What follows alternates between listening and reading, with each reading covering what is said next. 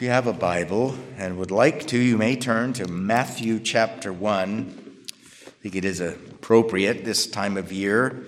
Since the name of Jesus and his birth is recalled by many all over the world, it's probably good for us to recall it ourselves. And if it's not good for us, well, it is good for us. But it's not commanded of me. But I think it's a wise thing. So Matthew chapter 1 has this birth narrative of our Lord. In verses 18 through 25 is what I'm going to be reading in your hearing, and then we'll consider this passage and one more in the second hour. Now the birth of Jesus Christ was as follows. After his mother Mary was betrothed to Joseph, before they came together, she was found with child of the Holy Spirit. Then Joseph, her husband, being a just man and not wanting to make her a public example, was minded to put her away secretly. But while he thought about these things, behold, an angel of the Lord appeared to him in a dream, saying, Joseph, son of David, do not be afraid to take to you Mary your wife, for that which is conceived in her is of the Holy Spirit. Very interesting little word there, of, a preposition, is caused by, is the fruit of the power or work of the Spirit upon her and in her. Verse 21. And she will bring forth a son, and you shall call his name Jesus, for he will save his people from their sins. That's a wonderful line.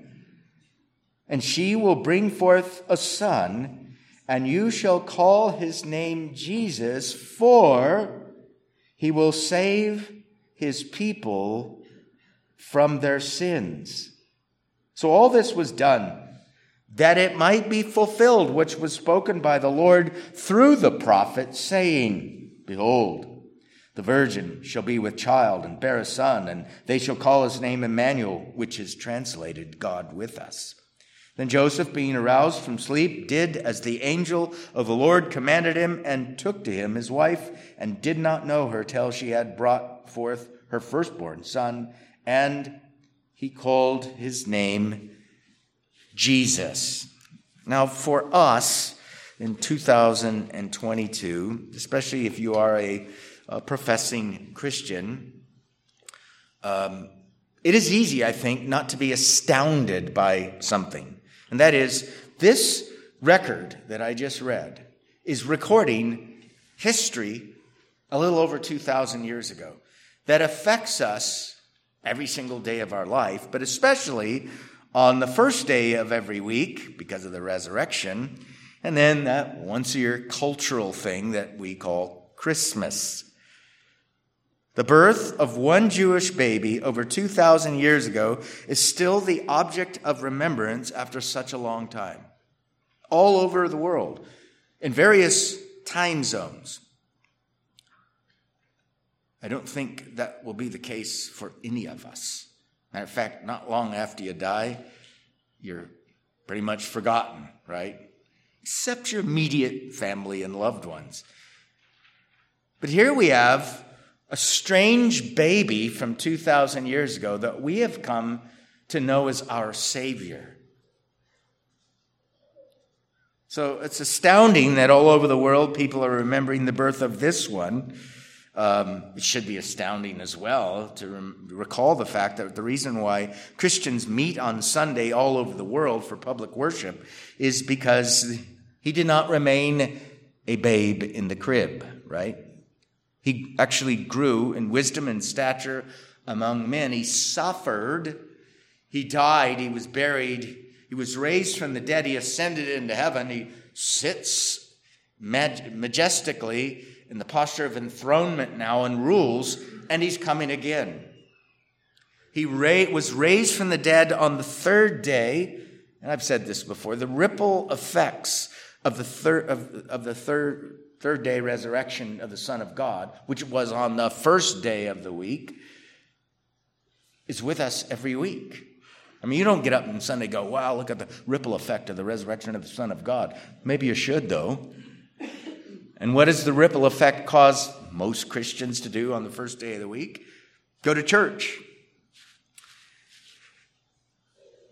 But before his resurrection was what we call his incarnation. That's a technical term. Some of you have that Webster's dictionary, the good one, I mean, the 1828. Maybe some of you were around when it first came out. But if you read the word incarnation in that Webster's dictionary, the old one, here's what it says. The act of assuming flesh or of taking a human body and the nature of man as the incarnation of the Son of God. That's the old Webster. That's a good definition. The act of assuming, taking to himself flesh. Now, when we come into being with body, soul at the same time. But here we have one who assumes flesh, body, and soul to himself. That assumes some sort of pre-existence by this one we call the incarnate Son of God. He is God, the Son, who takes human nature to himself. Great is the mystery of godliness. God was manifested in the flesh. You say, well, we'll tease out the mechanics of the assumption of flesh by the incarnate Son, by the Son of God. Explain it all. I can explain what, insofar as Scripture reveals to us, but all the mechanics are beyond our ability to understand. Matter of fact, we don't even have to understand all the mechanics of God becoming man, and we can be saved. As long as we say, whatever that is, I believe it. And the more we get information on it and start connecting dots and all that stuff, our faith gets confirmed. So we have this passage we've looked at. I know from being on Twitter that a lot of preachers that I would consider good and faithful ones are preaching from this passage in Matthew chapter 1. And there's good reason for it. But notice in our text, in Matthew 1:23, just listen to these words. Behold, the virgin shall be with child and bear a son, and they shall call his name Emmanuel, which is translated God with us.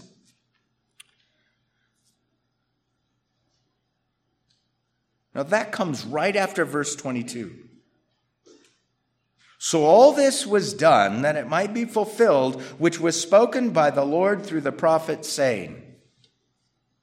So the Lord spoke through a prophet, it ends up being Isaiah, and that which the Lord spoke through the prophet Isaiah way back then is now being fulfilled.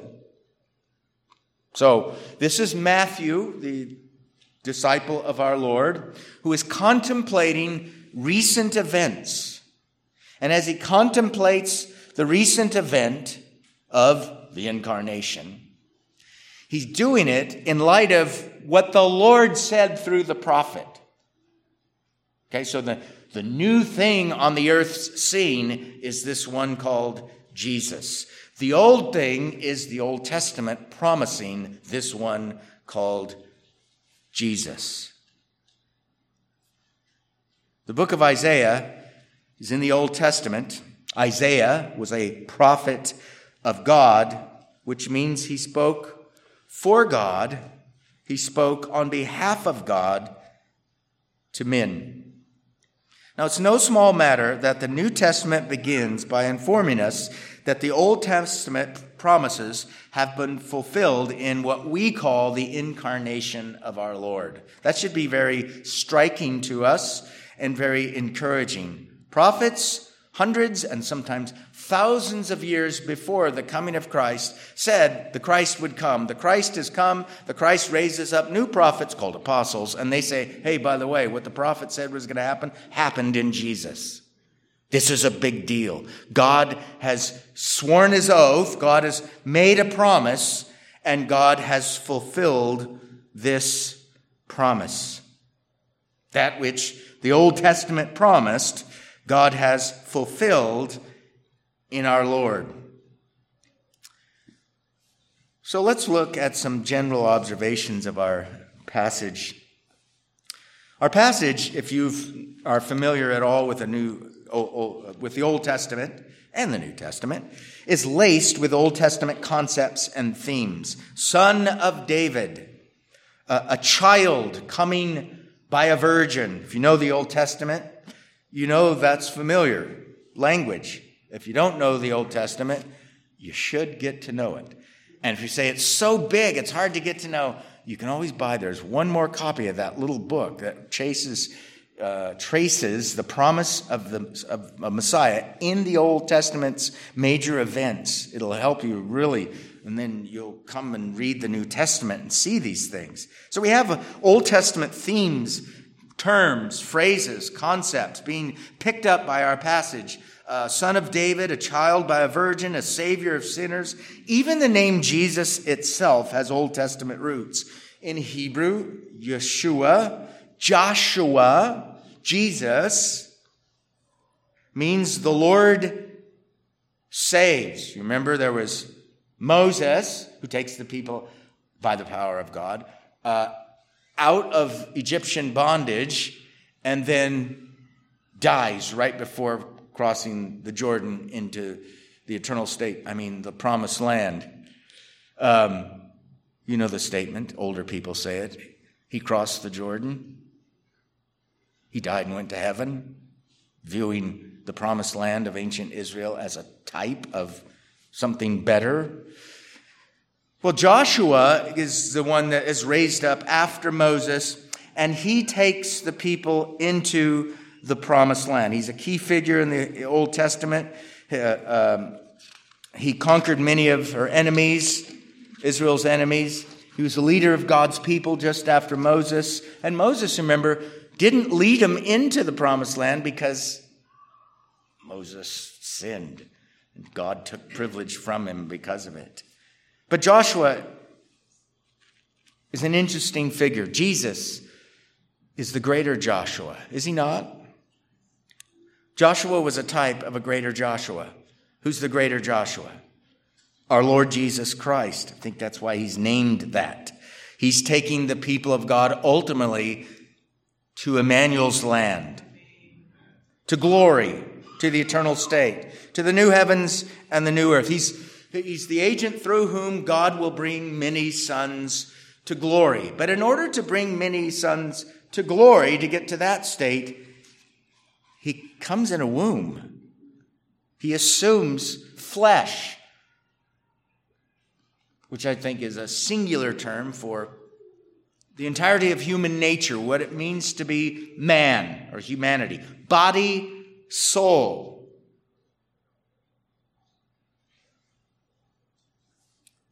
The words of Isaiah especially are very prominent in Matthew 1:18 through 23, which caused a hymn writer to say this: Isaiah hath foretold it in words of promise sure, and Mary's arms enfold it, a virgin meek and pure.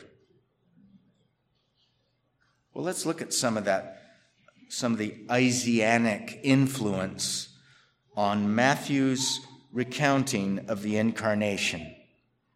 Verse 23 is full of Isaiah. Behold, the virgin shall be with child and bear a son, and they shall call his name Emmanuel, which is translated God with us. Now, these are Matthew's words right after he wrote these. So all this was done that it might be fulfilled. This is verse 22. That it might be fulfilled, which was spoken by the Lord through the prophet, saying. Now, the prophet here refers to Isaiah. In Matthew 1:23, Matthew references aspects of 3 Isaianic texts. That's a technical word for texts in Isaiah's prophecy. Isaiah 7:14, Isaiah 8:10, Isaiah 9:6.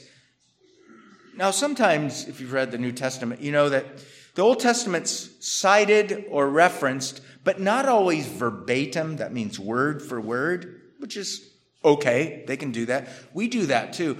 You remember where it said, and then we loosely quote something, and nobody says to you, oh, that's an abomination. You didn't quote it word for word. Okay, you're referencing something without quoting it word for word. It's okay. And as good readers of Scripture, when we see this kind of language, especially all in one verse here, it should trigger our minds. This is very important. Not only should verse 23 trigger our mind, but verse 22 should trigger us to be triggered when we read verse 23. Because he says in verse 22, all this was done that it might be fulfilled, which was spoken, notice, by the Lord through the agency of the prophet Isaiah, saying. So here's Isaiah 7:14. Therefore, the Lord himself will give you a sign. Behold, the virgin shall conceive and bear a son, and shall call his name Emmanuel. Okay? Here's 8:10, Isaiah 8:10. Take counsel together, but it will come to nothing. Speak the word, but it will not stand. For God is with us. That's an obscure verse. God is with us. Emmanuel, God with us. And then Isaiah 9:6, probably know this one. For unto us a child is born. Unto us a son is given. And the government will be upon his shoulder. And his name will be called Wonderful Counselor, Mighty God, Everlasting Father, Prince of Peace. Now again, note well Matthew's words in verse 22. So all this was done that it might be fulfilled, which was spoken by the Lord through the prophet. So this event, in the first century, surrounding Jesus, Mary, Joseph, the angels, and the rest of the parties and persons that witness this. All this takes place because the Lord had already spoken through a prophet that it would take place, and the Lord himself is causing it to take place. Now, we make promises that we cannot cause to come to be. We cross our fingers. We hope to do X, Y, or Z. But circumstances can thwart our efforts. And often do thwart our efforts. But not so with the Lord. The Lord makes a promise. Nothing, if he raises his hand, if he is in the providential posture of executing divine power that ends up changing and altering things on the earth, nobody can stop him. There's that text in Daniel, I think it says, when God is going to act, who can basically slap his hand and say, get out of here, you can't do this. So God says, I'm going to do this, and then God does it. He says it through Isaiah, and then he does it through the incarnation, and then he raises up Matthew, and Matthew says, he did it. He said he was going to do it, and he did it, and I'm telling you he did it. Now, some people in our day want to describe the relationship between the Old and New Testaments as the New Testament reinterpreting the Old. I think there's a better way to do it. Because reinterpreting to me means you interpret it one way and then you reinterpret it, make it say something it originally did not intend or mean.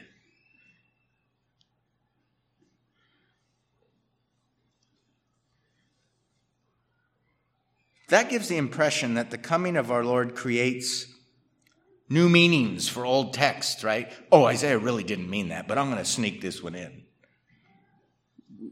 We don't want to read the New Testament like that. I think that's unnecessary to do. By the way, some of these texts, and you've probably read the New Testament to know enough, every single citation of the Old Testament is not necessarily the same. Sometimes it's verbatim, word for word. Sometimes it's not. Sometimes it's just an allusion by using a word or a phrase. Sometimes it's a full sentence. And it's easy to get confused. What's going on here? Well, there's one school of thought that says this. Well, Jesus and the apostles were unique. So they kind of went back there and took rabbits out of their hat and justified the messianic mission based on weird texts. They can do that, but we can't. And it's like, that doesn't sound right. I think it's wrong. It's very scholarly. It's in the ivory towers. That makes it sound like they did their exegesis wrong. They got the right doctrine, the incarnation of the Son of God, from the wrong texts. But it was Jesus and the apostles, so. Well, if they got the right doctrine, I think they got it from the right texts. This is not a reinterpretation of, God had a plan, curses foiled again. God had a plan, curses foiled again. God had a plan, curses foiled again. This is an interpretation of God's plan from way back in Genesis 3:15. The seed of the woman shall crush the head of the serpent.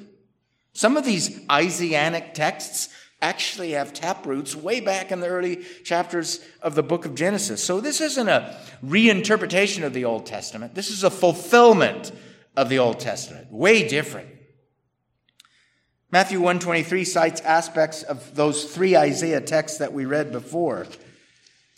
It does so right after Matthew says, all this was done that it might be fulfilled, which was spoken by the Lord through the prophet, saying. So the all this was done, or took place, refers us back to the words of an angel of the Lord revealed to Joseph. In verses 20 and 21, we read these. But while he thought about these things, Joseph, behold, an angel of the Lord appeared to him in a dream, saying, Joseph, son of David, Old Testament language here, do not be afraid to take to you Mary, your wife, for that which is conceived in her is of the Holy Spirit.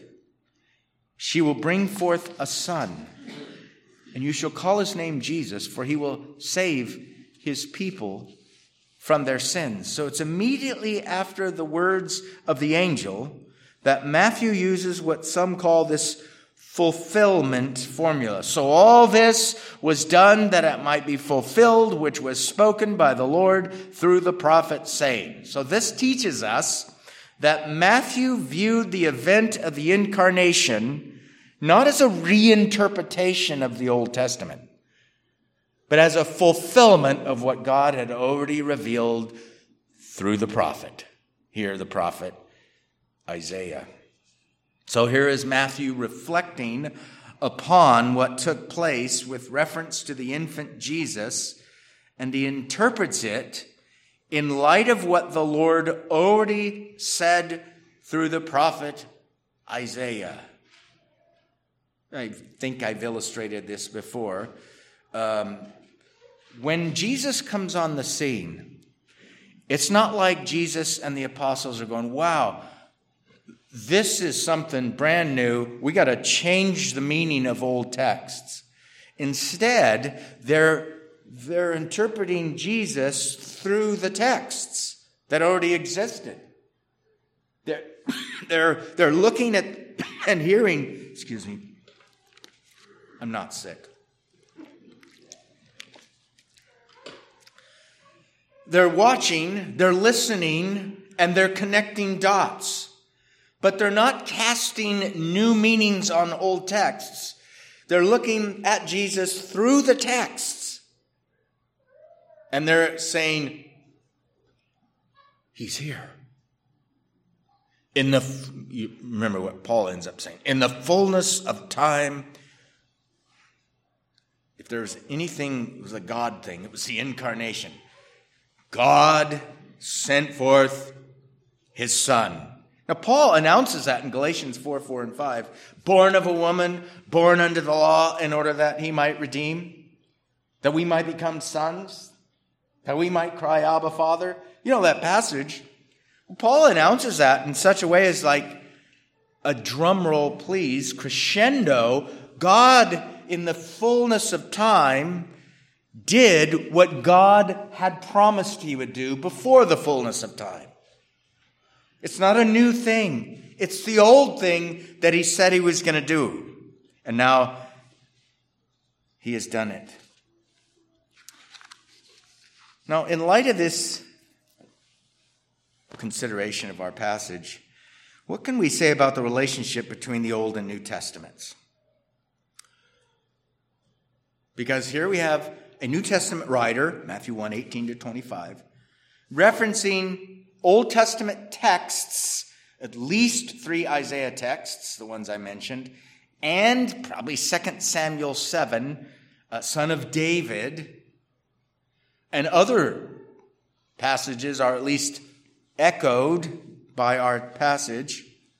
So what can we say about the relationship between the Old and New Testament? Now, if you're like me, you cut your teeth on a teaching that says God tried to bless man one way, it didn't work. God tried to bless man another way, it didn't work. God tried to bless man another way, it didn't work. And now God's trying to bless man through Jesus. It's the new way.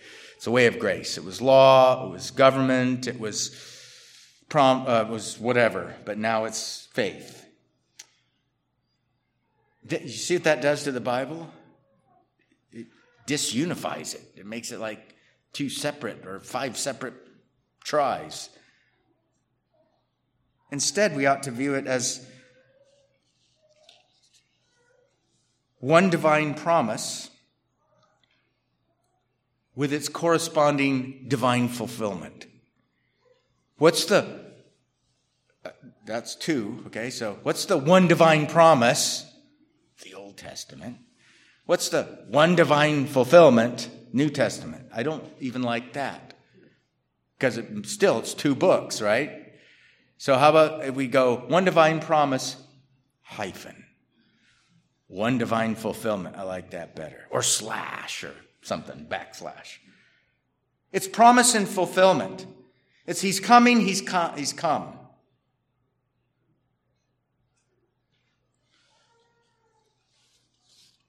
What the Old Testament then promised, the New Testament assures us, is being and will be fulfilled through what our Lord Jesus Christ does. Matthew does not reinterpret the Old Testament in light of Christ. He interprets Christ in light of the Old Testament. There's a big difference there, right? He interprets Christ in light of the Old Testament. I think our Lord understood himself in light of the Old Testament as well.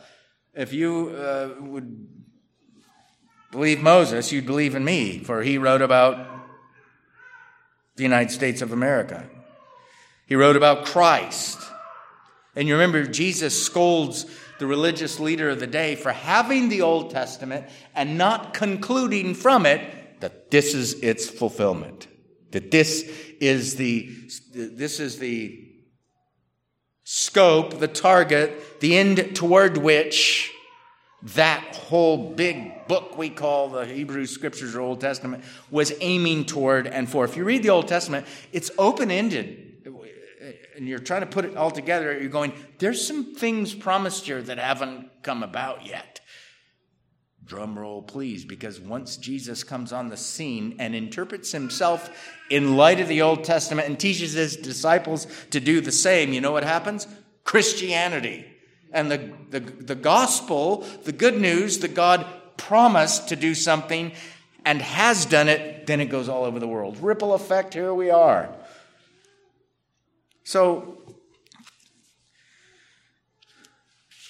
fascinating passage here in Matthew chapter 1. There are many other fascinating passages we can go to, but we're going to have one contemplation before our break, though.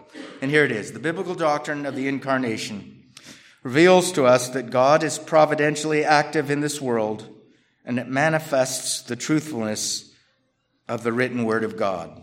Okay, the biblical doctrine of the incarnation. The Bible's teaching on the assumption of flesh by the Son of God reveals to us that God is providentially active in this world. God didn't simply make the world. God preserves the entirety of the made creation. Every pulsation of our heart is due to his divine goodness. Okay? So God is active in the world in a general sense, providentially, but God is in a peculiar way active in the world as well. And in this peculiar way, he makes promises, he records them, and then he makes good on them. In the very obscure early chapters of the book of Genesis, when, the creation of Adam and Eve and the fall into sin, the curse is pronounced. And that curse upon the serpent is a weird one. The seed of the woman shall crush the head of the serpent. You have this royal sounding seed coming from a woman who's going to be bruised by the serpent, but who's going to crush the head of the serpent. And then you have royal family and royal seed among family developed in the book of Genesis, and you can see it in other books that Moses wrote as well. But certainly by the time you get to the monarchy, you have this line of kings, and there's that one David that's given a promise and says that a son or seed of David shall have the throne of David forever. And it's in the prophets as well. And all these differing themes of this one royal son coming from some sort of royal family who's going to have scepter and rule in Judah. All these unfulfilled promises are found in the Old Testament begging fulfillment. So God is active in history, making promises through prophets, writing the promises down, preserving the promises in the written word of God, and then making good on the promises, and then on top of that, raising up apostles to say, I told you, I made a promise, and I've made good on my promise. So this tells us God is active in the affairs of this world. And it manifests the truthfulness of the written word of God. I said this before. We can make a lot of promises. The wives are probably going, oh, he sure can. And factors outside of our control can inhibit us from making good on our promises.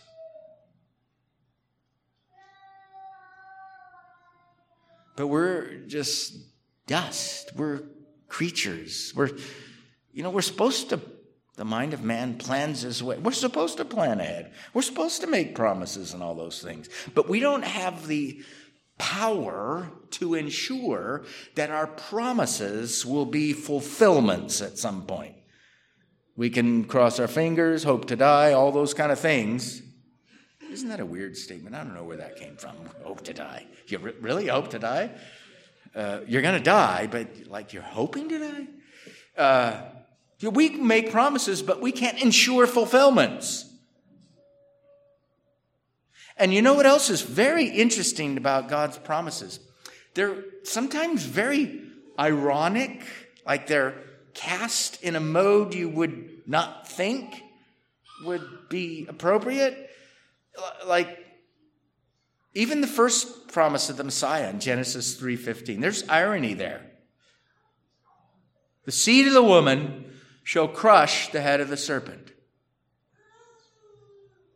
So if Adam was the head, why are you using the woman? Use the man. The Bible's patriarchal.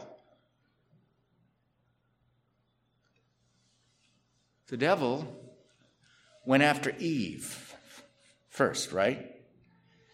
And then she was first deceived, and then Adam took. And God's going to get the devil through the woman. You got the head through the woman. I'm going to get you through the woman.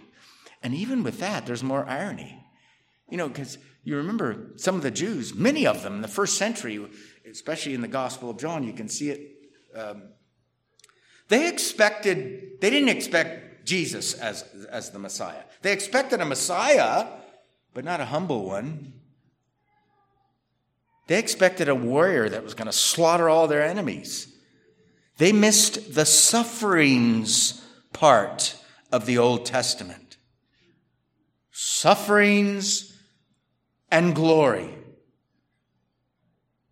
You've heard that? It's like 6 times, I think, in the New Testament. That twofold motif of the work of Christ, sufferings and glory, is connected with, guess what?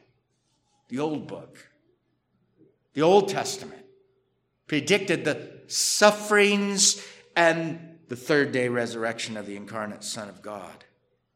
God makes a promise.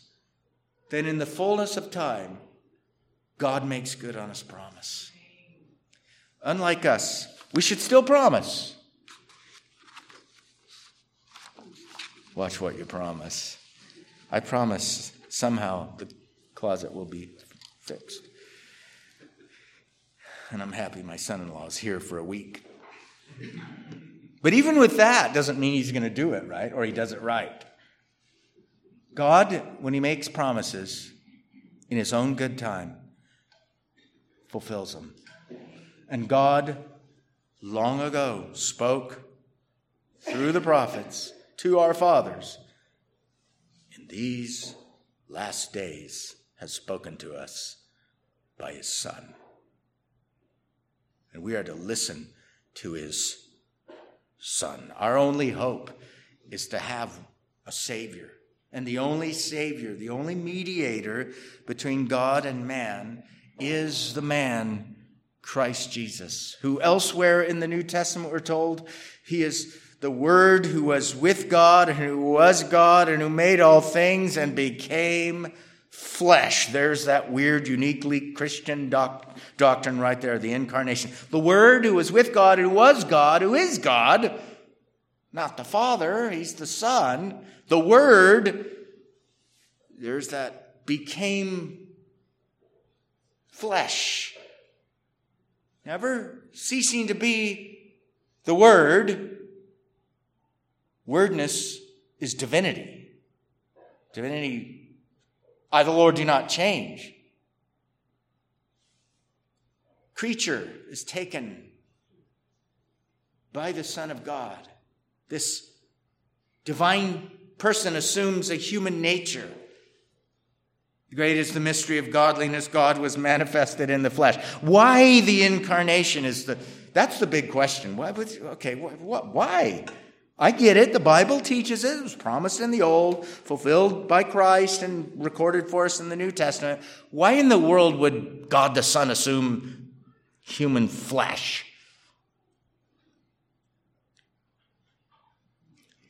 Maybe to fix it.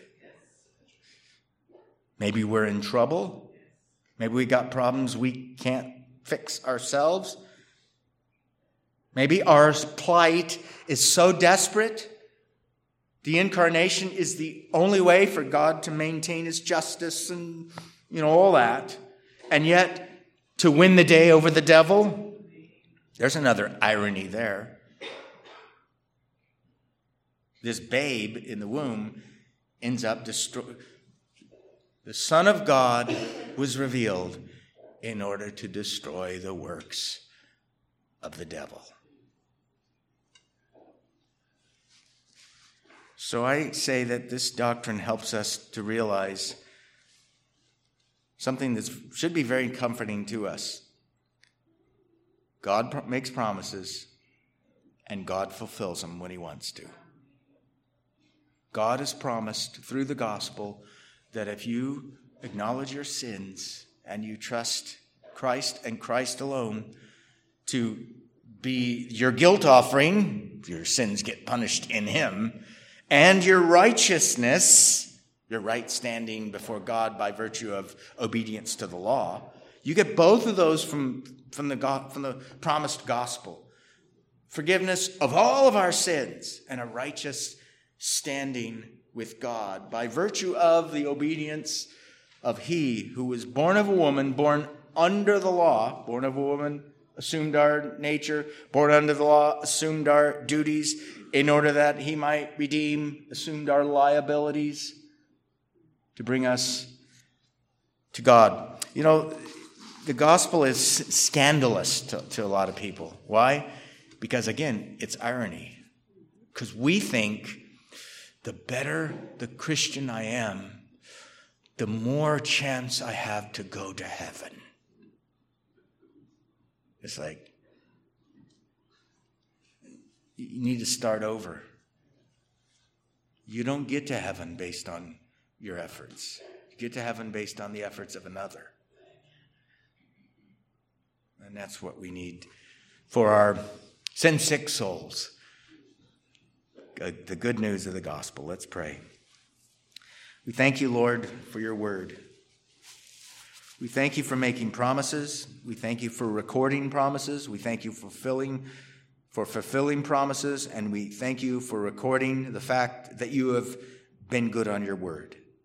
No more does this relate to us than the promise of this one Son of David, this Son of the Virgin, this Lion of the tribe of Judah, this branch of the Lord, Jehovah our righteousness, the incarnate one, the Son, the Word, become flesh. Please help us to love him, to believe upon him, to serve him better. We pray in Jesus' name. Amen.